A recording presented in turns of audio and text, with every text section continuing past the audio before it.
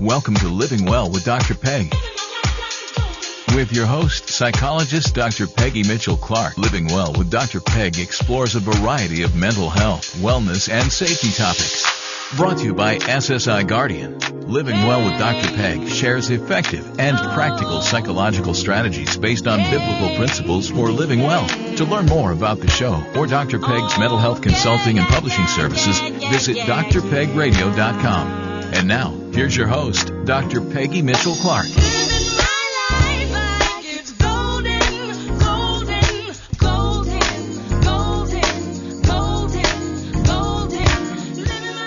Listeners, it's great to be with you today for another episode of Living Well with Dr. Peg, brought to you every week by our sponsor, SSI Guardian. We're coming to you from Denver, Colorado on 94.7 KRKS and streaming around the world on 947KRS.com. And you can also download the KRKS app to listen on your smartphone.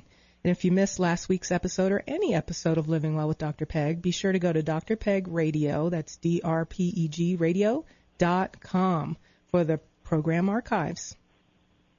Over the coming days, the country and the world are addressing the issue of suicide through World Suicide Prevention Day and National Suicide Prevention Week.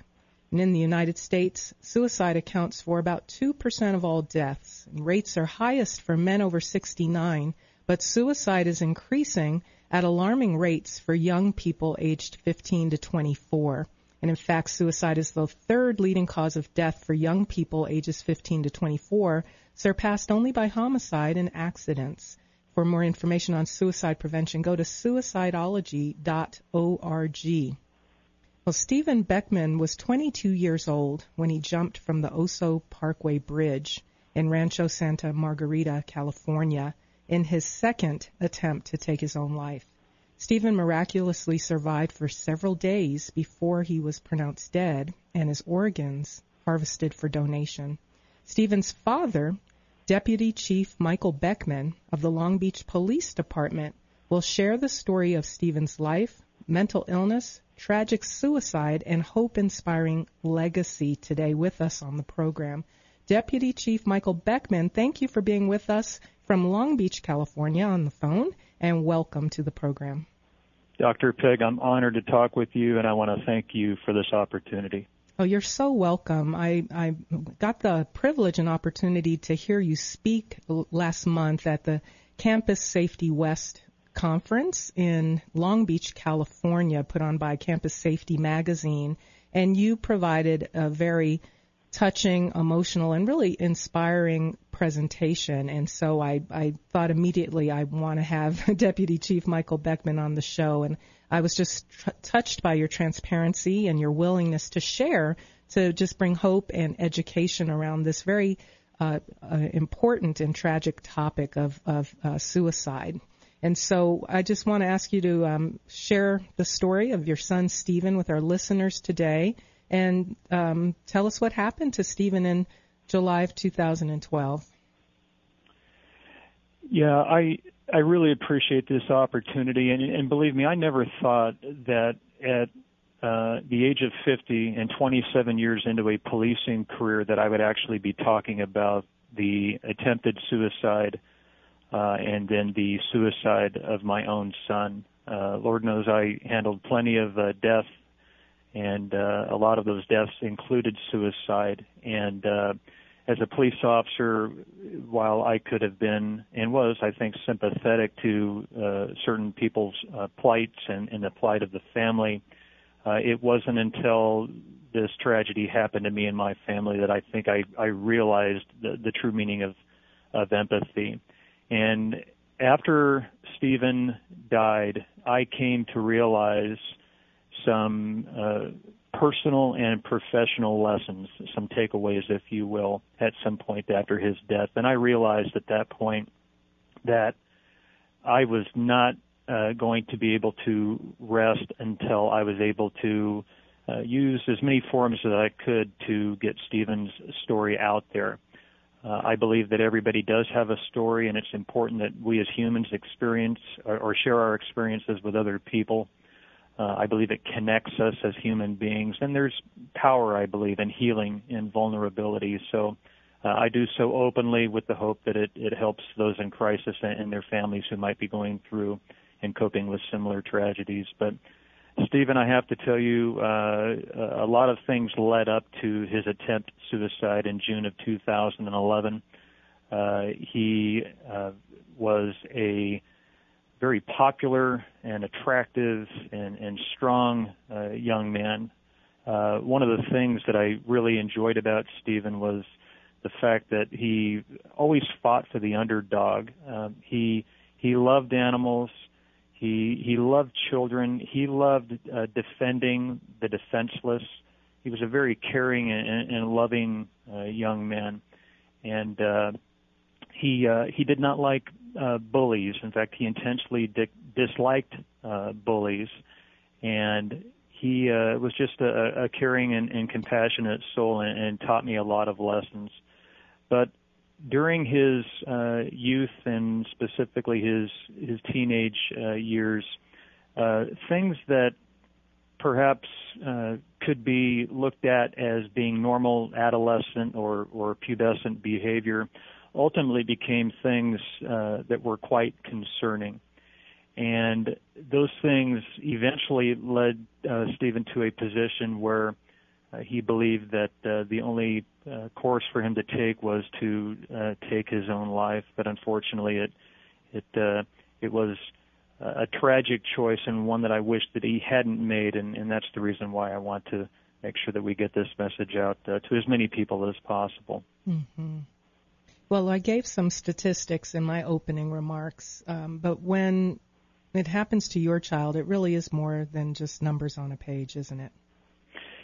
It absolutely is, and in fact, I could tell you that had it not happened to my family, I probably would not have an appreciation or respect for the sheer numbers that we're talking about, and the fact that it is an epidemic. I think it is an epidemic. If you look at it by definition, it is an epidemic. For example, the CDC reports that in 2013, 17% of all 9th to 12th graders in the United States have seriously considered suicide within the previous 12 months.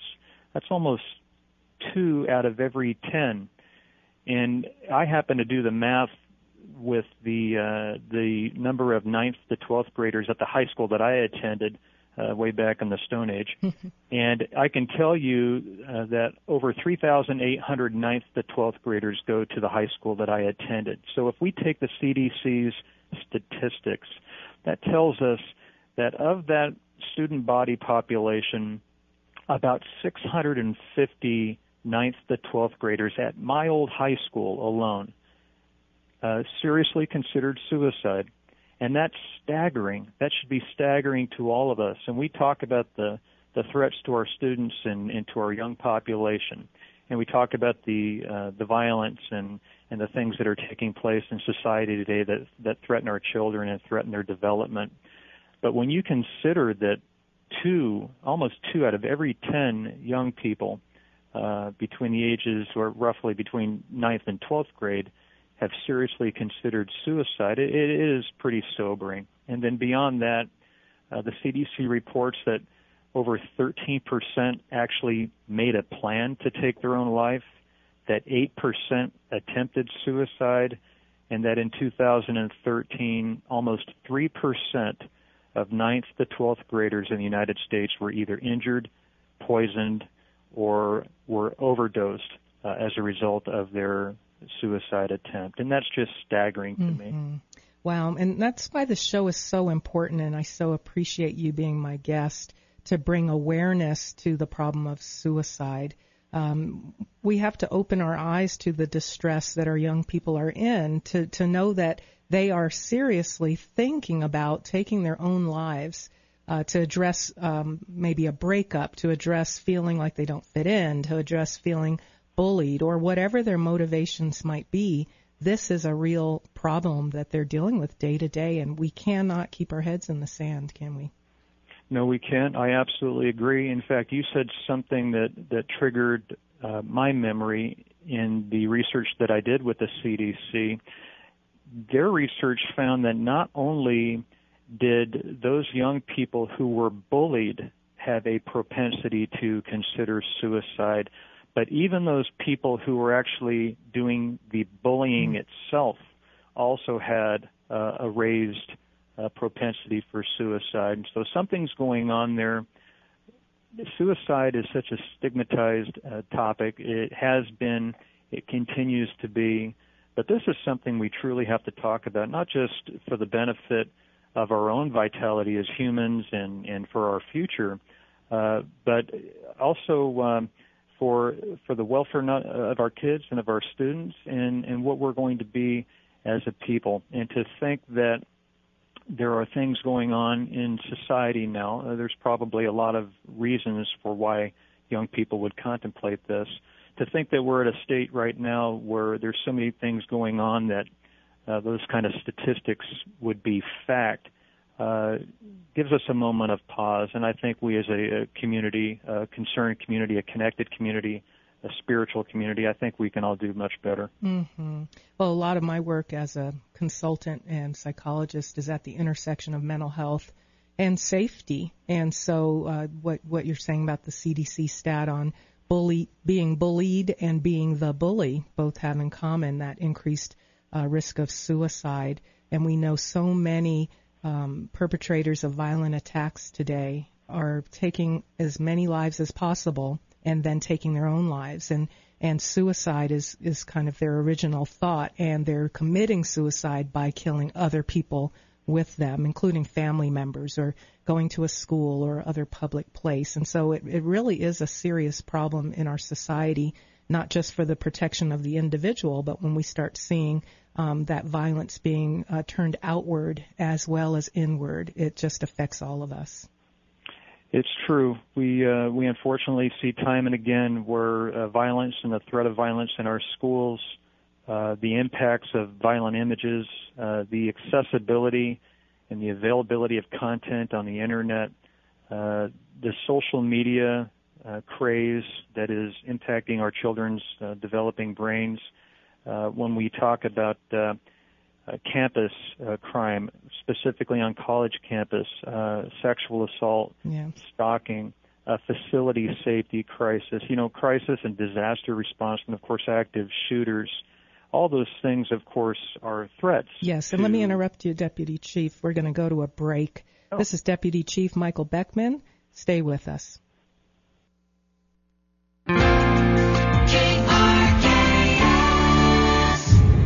One needs to look no further than today's headlines to understand the threats facing American schools. They remain soft targets for violent threats, and yet our schools go largely underprepared. Our children deserve the highest level of education in the safest learning environment possible. The SSI Guardian QAL, or Quick Action Lockdown, is the fastest and safest way to lock down a classroom. This revolutionary device provides schools with maximum locking protection while meeting all safety, fire, and building codes. Designed by the leading lock experts in the world, the QAL is the only lock that meets Department of Homeland Security primer recommendations. SSI Guardian QAL now makes classroom lockdowns fast and safe with the red button. As a parent, you have every right to demand that your child is afforded the best classroom protection. Take action today by calling SSI Guardian at 877-878-5800 or go to GuardianProtect.com. That's GuardianProtect.com. To learn more about living well with Dr. Peg, visit drpegradio.com. And now, Dr. Peggy Mitchell Clark.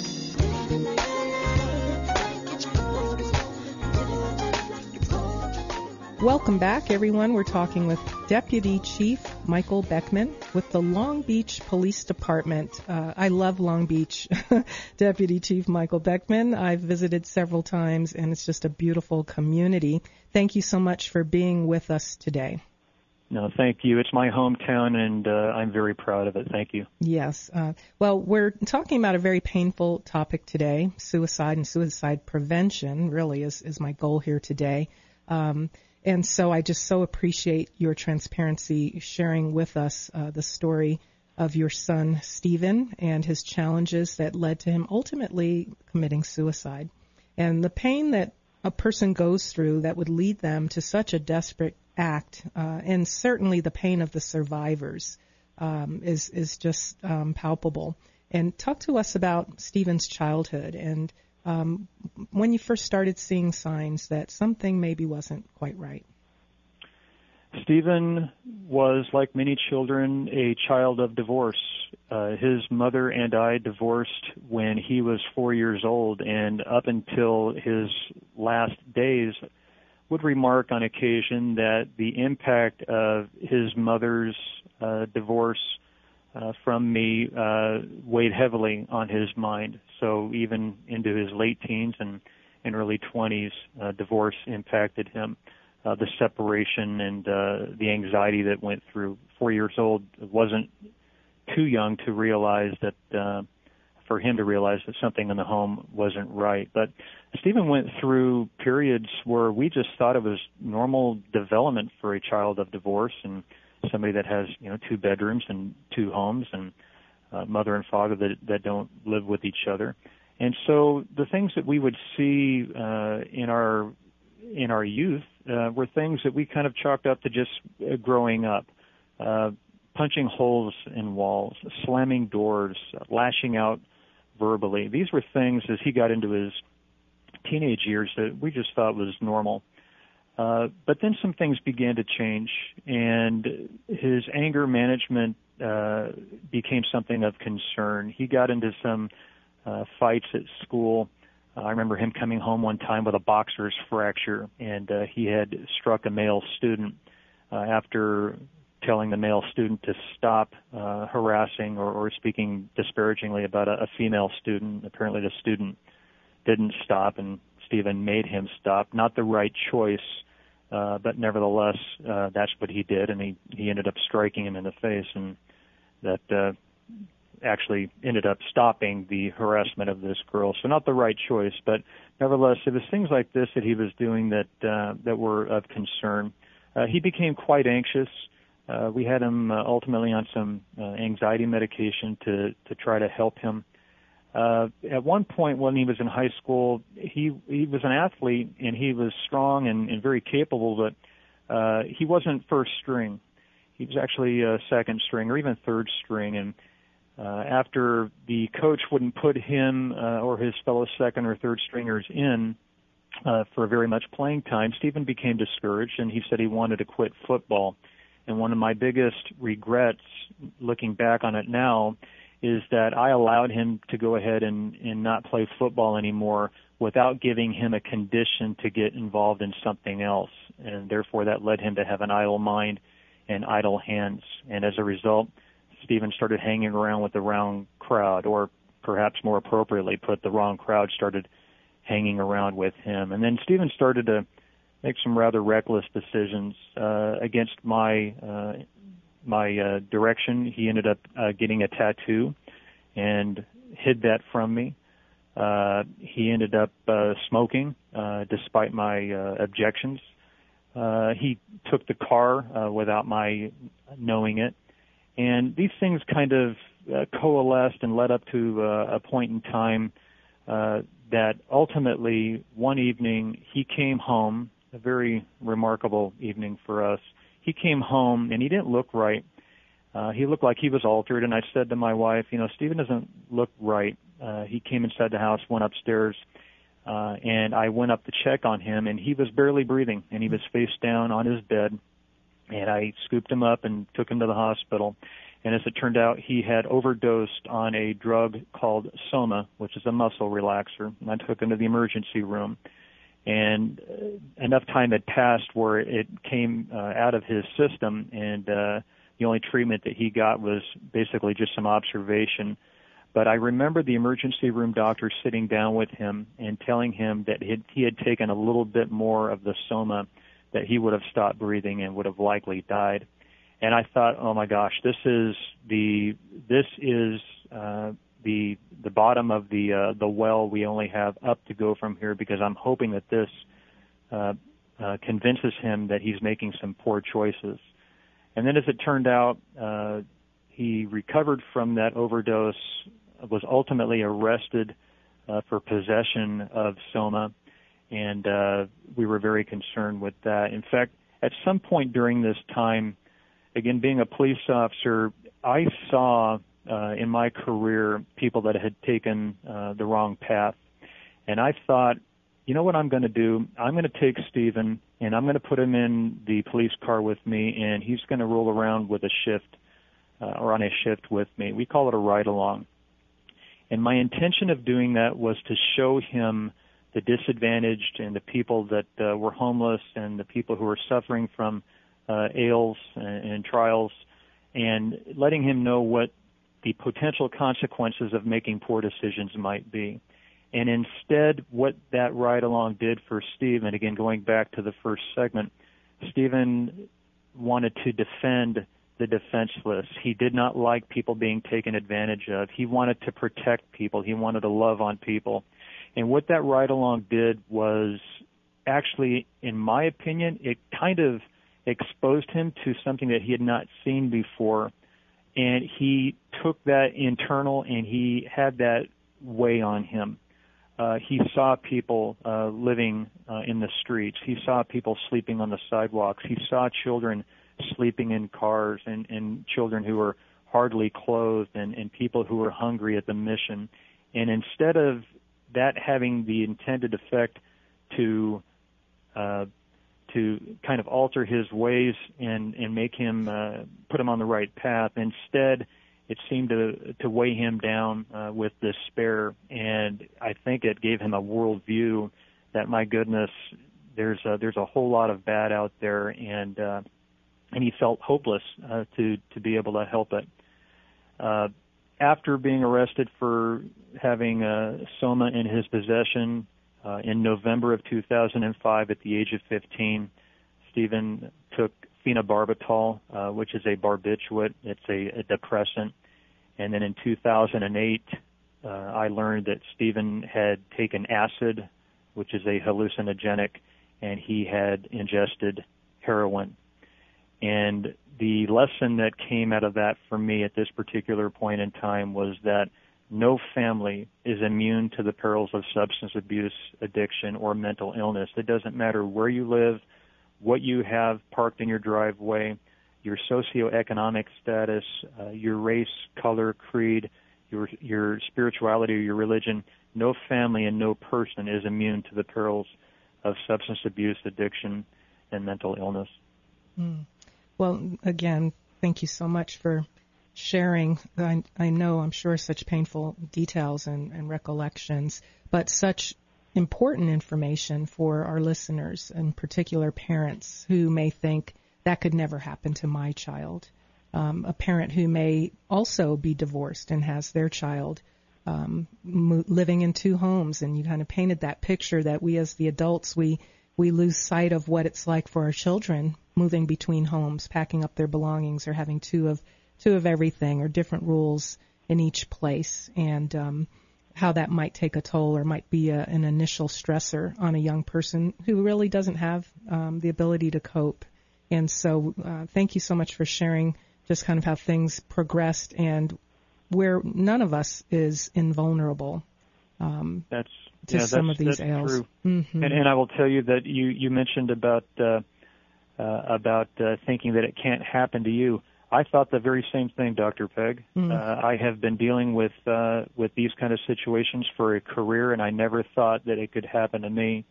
And then you add on the fact that in 2010, he and his girlfriend became pregnant, and a combination of the things that I've previously described, along with his feeling of an inadequacy and inability to help his girlfriend and to raise the child, led him to ultimately attempt to take his own life.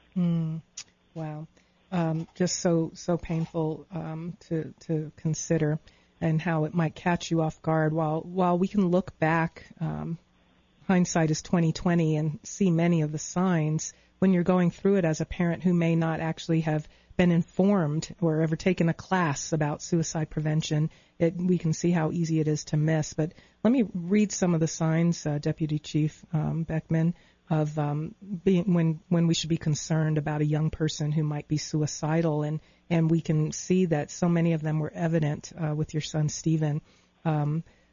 Exhibiting drastic changes in behavior is really kind of one of the benchmark signs. If you remember nothing else about the other details, when you see a marked change in your child's behavior. You talked about punching holes and slamming doors and not knowing that wasn't a part of normal adolescent development, making some reckless decisions, giving up football and previously enjoyed activities, and certainly the substance abuse and the eventual other suicide attempts.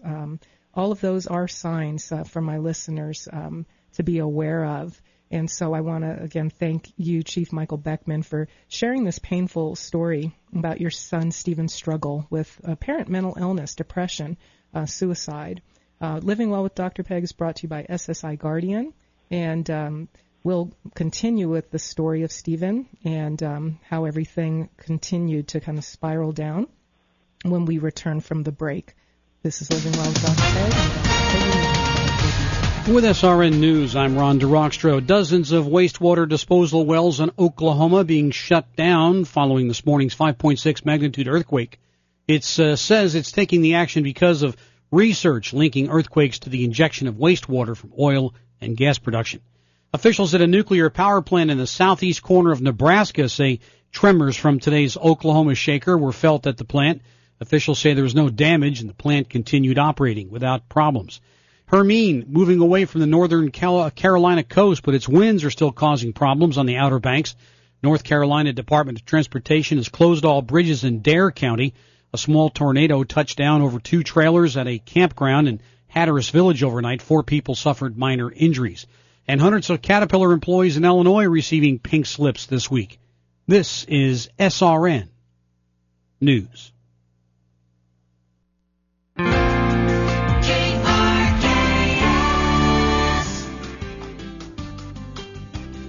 Hi, this is Oren, owner of Absolutely Cabinet. Decora cabinets are made for the person who wants that extra special cabinet in their kitchen. Decora is made to last. Decora features many styles, finishes, wood species, and storage options. With Decora cabinets, you achieve a great-looking kitchen with a fine furniture finish and high-quality hardware, which will last and stay looking beautiful for years to come. Thanks to those of you I've worked with over the last 27 years and for your repeat and referral business. Go visit Oren's showroom at 5940 West 38th Avenue near the corner of Harlan and 38th Avenue. Or give him a call at 303-425-5592. That's 303-425-5592. Or visit AbsolutelyCabinets.com. New store hours are 8 to 5 Monday through Thursday and 8 to noon on Fridays. Hi, I'm Alan Davis with Signs of Change, the Godly Sign Show, every Saturday at 4:30 on KRKS 94.7 FM. The Signs of Change brings great local business leaders to you like Krista Judd, who will help you gain financial independence, David Townsend, who will teach you how to travel the world, and Dave Pavick of Catholic Charities, who will teach you the joy of giving. Now make sure you join us for Signs of Change, the Godly Sign Show on KRKS. The Godly Sign with Alan Davis, Saturday afternoons at 4:30 on 94.7 KRKS. Did you know that you can get not only Oreck vacuums at the Oreck Clean Home Center locations, but also Miele and Sebo vacuums? Both Oreck Clean Home Centers are authorized sales and service for both Miele and Sebo vacuums. Ready for a vacuum you'll love? One that makes short work of a spotless house? Then get your next Miele, Sebo, or Oreck from the Oreck Clean Home Centers at their Aurora and Littleton locations. Simply Google Anderson's Vacuum Littleton or Anderson's Vacuum Aurora.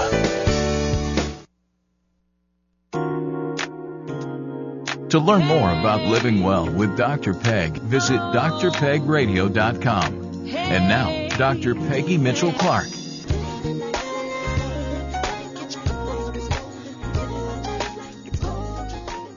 Welcome back, everyone. My guest today is Deputy Chief Michael Beckman with the beautiful City of Long Beach Police Department. And Deputy Chief, thank you so much for sharing. I just appreciate your transparency and honesty and your just desire to help our listeners who may be recognizing some of these signs that you've been describing as you share with us about Stephen's childhood and adolescence. If it can help one person, just one human being, it will be well worth it. Thank you. God bless you. Thank you. Well, please continue on with what was happening with Stephen. So Stephen has, in 2010, a substance abuse issue, a mental illness, some addiction issues.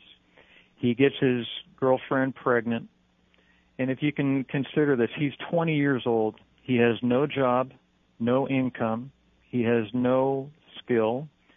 He has no education. He had to leave high school as a result of his drug issues. He has no car or house of his own. Again, he has a substance abuse, a mental illness, and addiction issues, and now he has a baby on the way. And all of these things led him to make a terrible choice in that he went to a bridge in Rancho Santa Margarita. He jumped off the side of the bridge, fell what the deputies told me to be anywhere from 60 to 80 feet, landed in a ravine where he was airlifted and taken to a local hospital.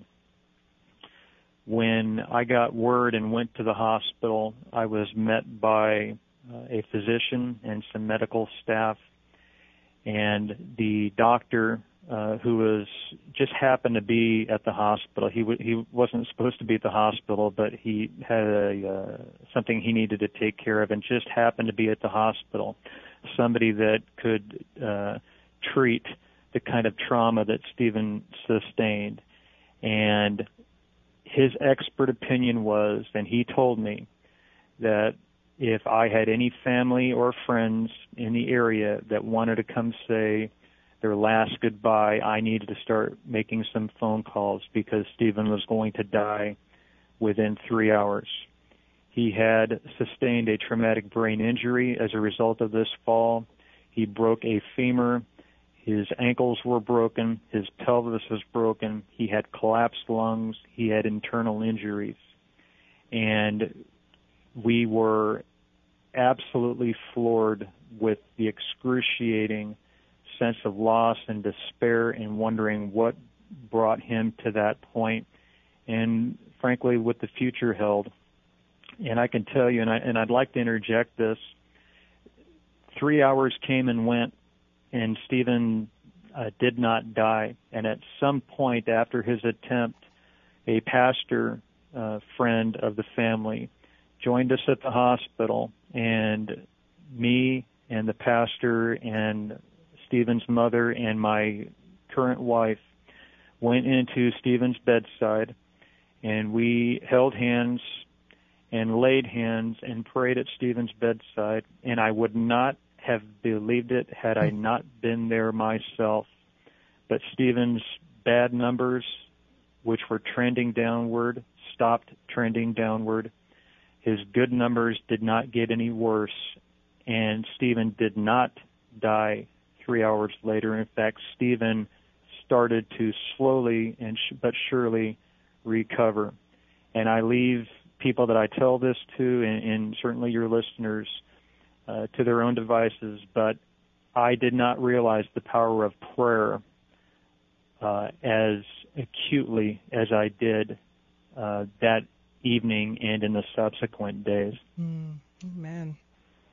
It was incredible. It was incredible to see, and there were prayer circles that were set up around the country as a result of a website that was available to my family and I, where I was actually able to write about the experience so that people not in the area could know what Stephen's condition was, and people started reading that those blog type entries and made prayer circles, and we had prayer circles throughout the country and in Canada, and I tell you there is healing power in prayer, and I was a firsthand witness to it all. Amen. In fact, interestingly, and one of the things that I mention when I talk to people, we talk about crying. We went at Stephen's bedside, from Stephen's bedside to another floor at the hospital. Stephen's girlfriend went into labor with my granddaughter, his daughter, their daughter, while Stephen was in ICU. And so on one floor of the hospital, we had Stephen in ICU recovering, and on the next floor of the hospital, we had his girlfriend giving birth to their child. And I will tell you, the contrast is remarkable. Tears of despair and wondering what the future held, and an elevator ride just a few seconds away, an elevator ride where the tears suddenly turned to joy and happiness at the birth of a beautiful little girl. Wow, the highs and lows of life are brought into stark contrast there. They definitely were. They were interesting elevator rides for sure, but ultimately Stephen's condition became better, and this expert had told us that he was going to pass away, and he did not, and he got slowly better over a period of time, and then 84 days after his attempt on September 4th, 2011, we actually were able to bring Stephen home. And that was an incredible time. We had changed the house. It was very emotional for him. We had changed the house around so that he might be able to learn how to walk and to maneuver the house again, because you have to remember he was completely broken. And even though he had a traumatic brain injury, cognitively, he was still doing okay. But he had to learn how to walk again. He had to build his strength up again. And I'll never forget carrying him up the stairs so that he could either be bathed or take care of his personal necessities, and him patting me on the head and rubbing my head and whispering in my ear that he loved me and that he was so very sorry that he was putting us all through that. And I was just pleased that my son was alive. And I didn't cry, and I have not cried. I will be perfectly honest with you. I have not cried but probably once during this entire event, and that was on Father's Day of 2011, which was a pretty remarkable day and a pretty difficult day. But other than that, it is something that I continue to cope with. It's not the flu or a sickness that you get over. It is something, it's an experience that becomes embedded in your very fabric of life, and it's something that you cope with all the time. And really shows you the power of mental illness, that your son would say, I'm so sorry, to put you through this. And yet he still was making choices to harm himself.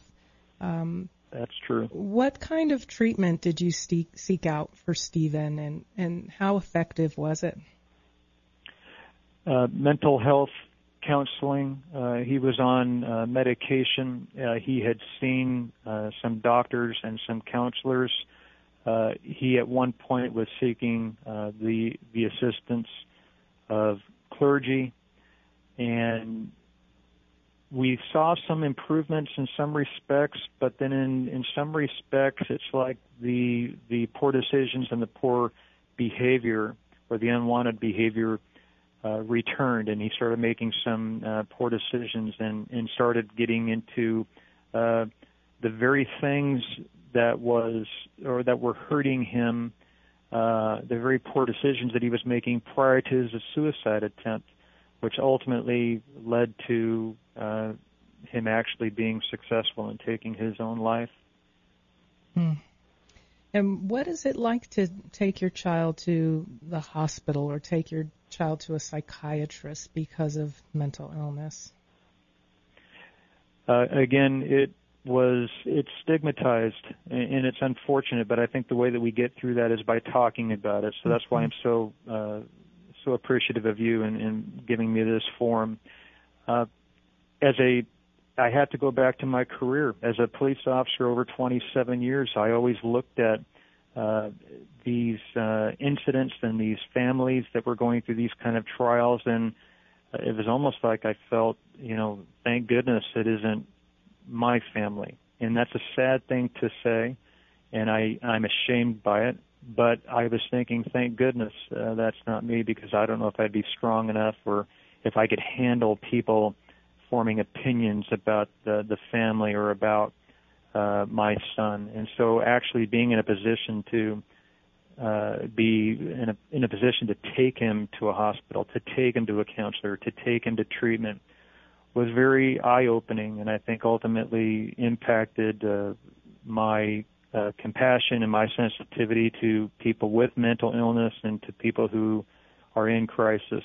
Mm-hmm. And we'll talk more about that after our break. And I, again, want to thank you for sharing these details. And we're not sharing them to glamorize this tragedy, but to hopefully educate parents and loved ones about the signs of mental illness, depression, suicide, and importantly, what to do about it. And we don't want any young people listening to think this is a way out or a solution to their pain. If you're feeling suicidal yourself or you're concerned about someone, you can call the National Suicide Prevention Lifeline at 1-800-273-TALK, which is 8225.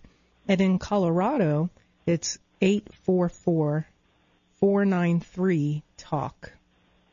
So we thank you, Deputy Chief Michael Beckman, for sharing this information, helpful information, painful information, but life-saving information. My guest today is Deputy Chief Michael Beckman with the Long Beach Police Department and sharing the story of his son Stephen's suicide. Again, we know there is help, there is hope, and you'll hear more about the legacy that Stephen left behind and the hope that we can all have. We'll be right back after this message from our sponsor, SSI Guardian, who has set the new standard on advanced safety training.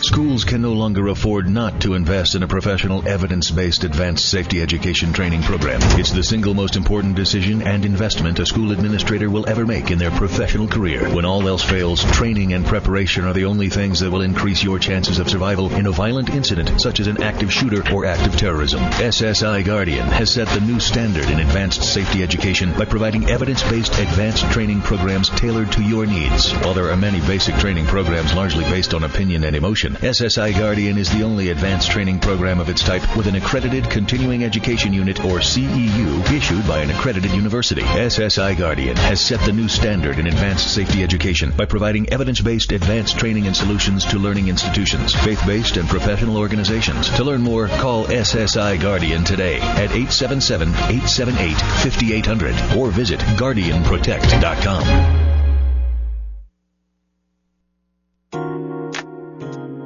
To learn more about living well with Dr. Peg, visit drpegradio.com. And now, Dr. Peggy Mitchell Clark.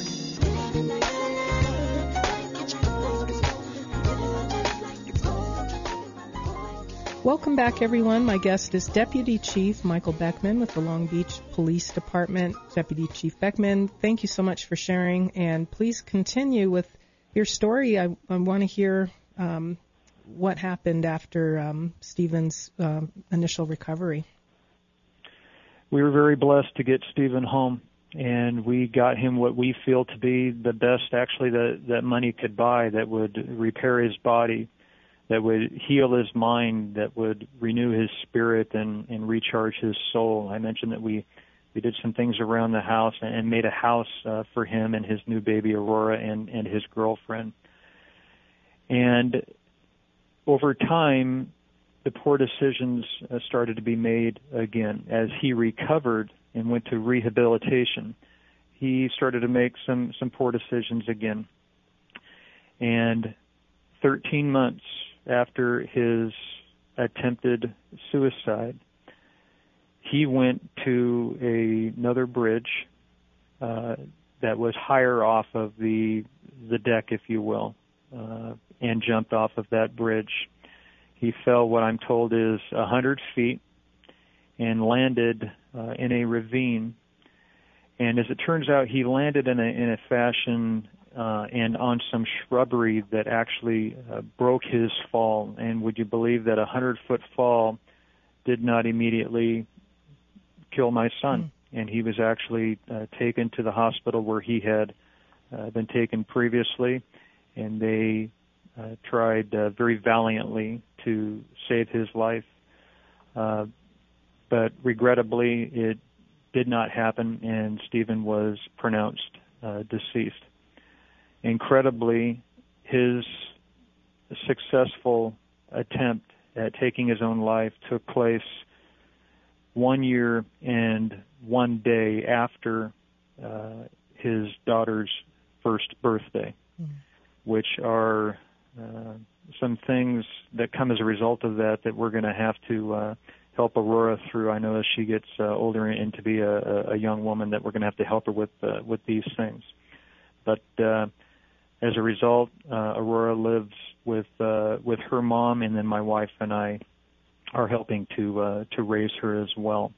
But I have to tell you that these incidents, and they're tiny little incidents that took place around the whole tragedy of my son's death, brought some personal and professional takeaways for me, not only as a man and as a person, but also as a police officer. I learned a lot with the way that law enforcement treated me when this happened to me and my family.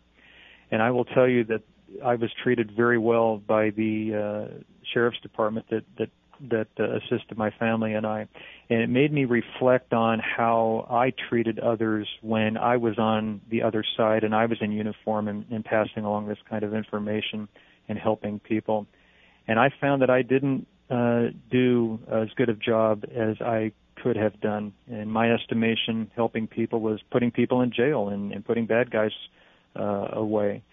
And I came to learn that being an officer is so much more than that. And in a career where its very business is to serve the public, is to serve humanity, it's okay to be a human. And you can do that without sacrificing your officer safety skills, and you can do that without compromising your own safety. And I think our profession, if I might be able to editorialize for a moment here, I think our profession, the law enforcement profession, would do well these days with knowing that it's okay to be human, it's okay to be sensitive and compassionate, and still be professional in the service of your duties, and to be safe as well. Absolutely. And that's part of the legacy of this ordeal that you went through with your son, and ultimate tragedy, that there really is in the midst of a storm, there's a ray of sunshine, maybe even a rainbow in the form of Aurora, and even how it's changed you as an officer. And I say that's just like God, to exchange beauty for ashes, that even in the midst of a tragedy we can see some beauty come through. That's incredibly well put. Aurora is a blessing from above, and she is the spitting image of her father. I see her father in her in everything that she does, and she's just a beautiful, caring, and compassionate little girl. So her birth certainly was a miracle and a blessing for us.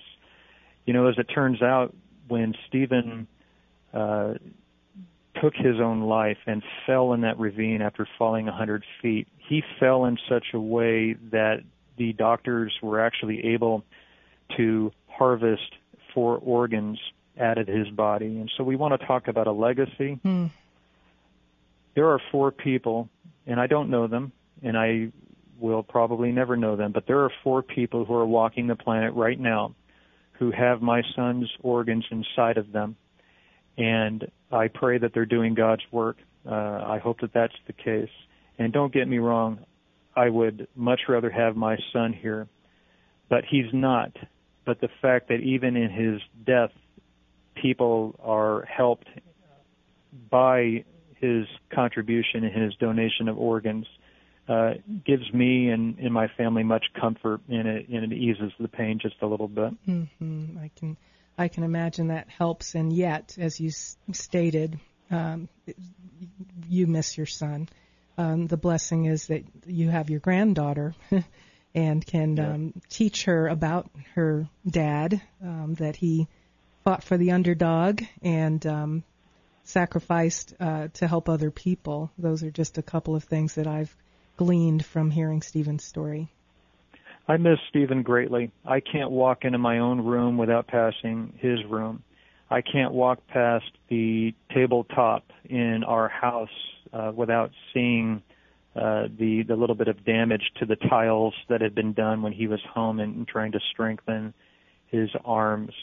His imprint is all over the house, and I miss him greatly. But again, I take comfort in knowing that his message of substance abuse and mental illness and addiction can actually help people, and that's what I'm trying to do for him right now. I will tell you that people have asked, why are you so open about this? In fact, sometimes they're put off in seeing somebody in a police uniform being as open as I have been. And I don't talk at home with my wife about this. The only time I feel comfortable in talking about this is when I'm in uniform and I'm at work. And I'm still trying to figure that out. But I'll tell you another thing I'm trying to figure out is my faith. I believe in God. I believe in grace. I saw the power of prayer firsthand. Yet, now that Stephen's not here and I continue to be in an occupation where you see rarely the best of humanity, you do have instances of that, but a lot of it is the not the best of humanity. I begin to question my faith, and that's something that I struggle with every day. But I'll tell you, people have asked, why do you talk about this so openly? And there's 4 main reasons, if I could just go through them quickly. Please, yes. The first one, I do it for my profession and the people in it. Law enforcers are doing what they do, and they do it, in my estimation, very well. But we can always do better. We're human beings. We're all made of the same fabric, and we can always do better as a profession. So I'm telling this story to hopefully bring some compassion and sensitivity to the profession so that they can pass that along in their service to the public.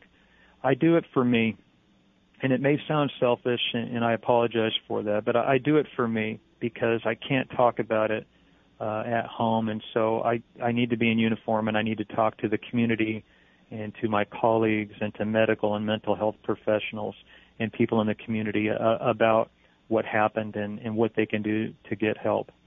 I have to tell you also that I do it for Stephen. His voice is silenced, and I miss him so much. But I knew that I had to take this horrible tragedy and turn it into a positive. And so I am now his voice, and he would want to use, I know he would, he loved people. He would want to use his short life, yet his very vast and broad experiences, good and bad, to help others. And then the last reason is my granddaughter, Aurora, who, by the way, was not named after the Disney princess. I know all the Disney princesses, but she wasn't that person. She wasn't named after any of the Disney princesses. She was named by Stephen and her mom after the Aurora Borealis that they both thought was just simply beautiful. And just like the Aurora Borealis, my granddaughter Aurora is very beautiful. So it's the very fitting name. But I tell Stephen's story for her because I want her to know that her daddy, Stephen, was mentally ill, but it was through no fault of his own. Stephen did not choose to be mentally ill, and despite his passing, is helping people to this day. He's helping to raise awareness. He's helping people to realize that suicide is a permanent solution to what might be a very temporary or fixable problem. And I want Aurora to know that her daddy, Stephen, even in his passing, is helping people, and that he loved his daughter so very, very much. And that is the reason why I tend to be very open and in wanting people to know our story. Amen. Well, we're grateful, Deputy Chief Michael Beckman, that you're willing to share this story. We love the name Aurora in Denver, Colorado. It's one of our suburbs in this area. Thank you so much for educating the public about mental illness, about suicide. And we know that Stephen's legacy will live on, not only through Aurora, but through the many lives that will be saved because of your courage to share his story. And so we really thank you. Deputy Chief Michael Beckman, thank you so much. Thank you. My guest today has been Deputy Chief Michael Beckman, and I'm Dr. Peggy Mitchell-Clark, reminding you to live well. Thank you for listening to today's broadcast of Living Well with Dr. Peg. Living Well with Dr. Peg is brought to you by SSI Guardian, who has set the new standard in advanced safety education. If you'd like to learn more about the show, our sponsor, or mental health consulting and publishing services, visit www.drpegradio.com. Remember to join us every Saturday at 1 p.m. on 94.7 KRKS FM for Living Well with Dr. Peg.